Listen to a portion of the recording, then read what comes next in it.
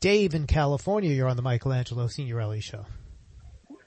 Yeah, hi. My name's Dave Adrian. I just wanted to say I'm a Republican, but I try to learn from both sides. But what I have a problem with is I don't believe anybody's being suppressed. You can go and vote. It's not that hard to do. You can mail it.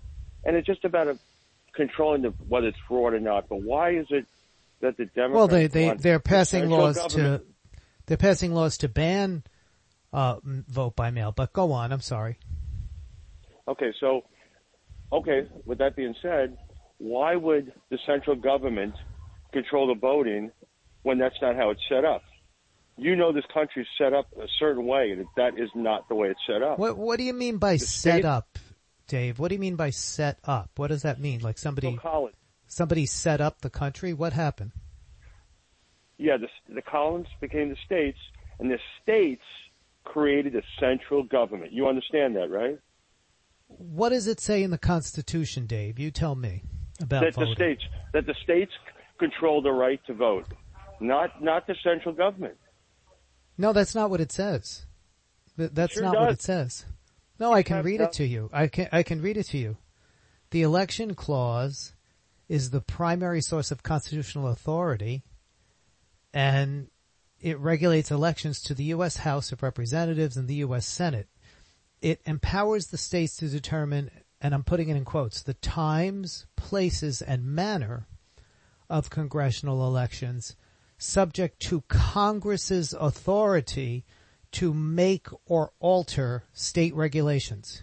Make or alter state regulations. What do you think that means? What do you think, Dave? The states have the right. The states have the right to do how the elections to make it valid. It's not okay. I'm reading from the Constitution, Dave, which I'm not sure you've read. So I'm going to read it again. The states determine the times, places, and manner of the elections, subject to Congress's authority to make or alter state regulations. And it gives the government, the federal government, the authority to enact a complete code for elections, including rules concerning public notices, registration, fraud prevention, vote counting. And it makes the states primarily responsible for organizing the election, the time, the place, and the manner, but it vests ultimate power in Congress. Congress can pass laws regulating congressional elections that automatically displace, and the word they use is preempt, any contrary state statutes. The framers of the Constitution were concerned that the states would establish unfair election procedures or undermine the national government by refusing to hold elections for Congress. So Congress does have enormous influence over the elections, and Republicans have always agreed with that until now, until recently. I don't know what you're listening to, but you haven't quoted the Constitution in your discussion with me. Well, I'm not authority on the Constitution, I'll admit, but I do listen to Mark Levin, which how come no one on your side ever debates Levin? Why don't you just debate him? So you're telling me that you're listening to a crackpot right-wing radio host telling you that Congress has no authority, but I'm telling you what the Constitution says. Mark Levin is not a constitutional scholar. Over many years, Congress has exercised its power to, quote, make or alter rules concerning congressional elections. And that's happened over and over again. And Republicans have supported that. And Republicans have voted for voting rights laws. So your radio host guy who you're talking about is rewriting history.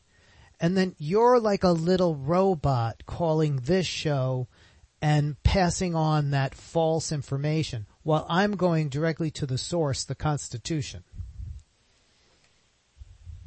Well, how come you bring up that it's the most, 81 million votes were by Biden and X amount were by Trump, yet who cares what the vote max or the vote count was? It's all done in electoral college. It's all done in a republic. It has nothing to do. And Joe Biden won the electoral college. So what is your point? But the Democrats want to get rid of the electoral college. Well, the Electoral College is, like many things, something that is unfair and that we, like other things, we've gotten rid of with regard to some of the principles and some of the ways that elections were organized. But we're not even close to getting rid of the Electoral College right now. What we want to make sure is that people can vote in these elections, and Congress has the authority to make sure that elections are run fairly.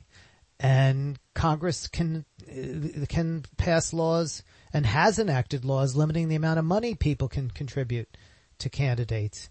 It can require people to disclose election-related spending. Congress can do a lot. So you initially called this show saying Congress has no power over elections. Now you're changing the subject because I've gone to the Constitution and exposed how you were wrong. Will you admit that? I don't have the Constitution to read the whole Constitution. You could. Well, why don't you go and read the Constitution? You can also go to the Constitution Center. It's a website, okay, constitutioncenter.org, and you could read up on how, yes, the states have power and Congress has power to regulate congressional elections under the Election Clause. And there's nothing about what's going on in this bill, the Freedom to Vote Act or the John Lewis Voting and Rights Advancement Act, that is in any way against what the Constitution is prescribing. Now, you can continue to listen to some blowhard who's pushing out lies, but I'm telling you what it says in the Constitution. And the 14th Amendment specifically protects the fundamental right to vote, barring states from imposing burdens on that right. It's right there. It is, but what I don't understand is it's really not that hard to ask somebody to show up at ID or have an ID so we all vote, right? Legitimately. That would be fair. What you're saying, I'll go with all that. Why is it so hard for somebody to show up in an ID? I needed to go to a football game last night. I got to show ID. ID is not even the issue we're debating now. See, now you're pulling out straw men. Voter ID is not even the issue we're talking about. And in fact, in Joe Manchin's bill, Joe Manchin supported a specific kind of ID and allowing the states to ask for ID. What we're asking for now is to make sure the drop boxes are available and don't take them out of black neighborhoods. Make sure that people can vote in early voting for a longer period of time. Make sure that people can vote by mail. These are all the things that Republicans have stripped. Do you realize in Georgia they were actually taking away voting on Sunday? Why? Why do you want to take away days to vote? What was the reason for that, Dave? What was the reason to take away the number of days people can vote? Can you tell me? It has been registered in 4 states, 2 states. What is Dave, you're not answering my question.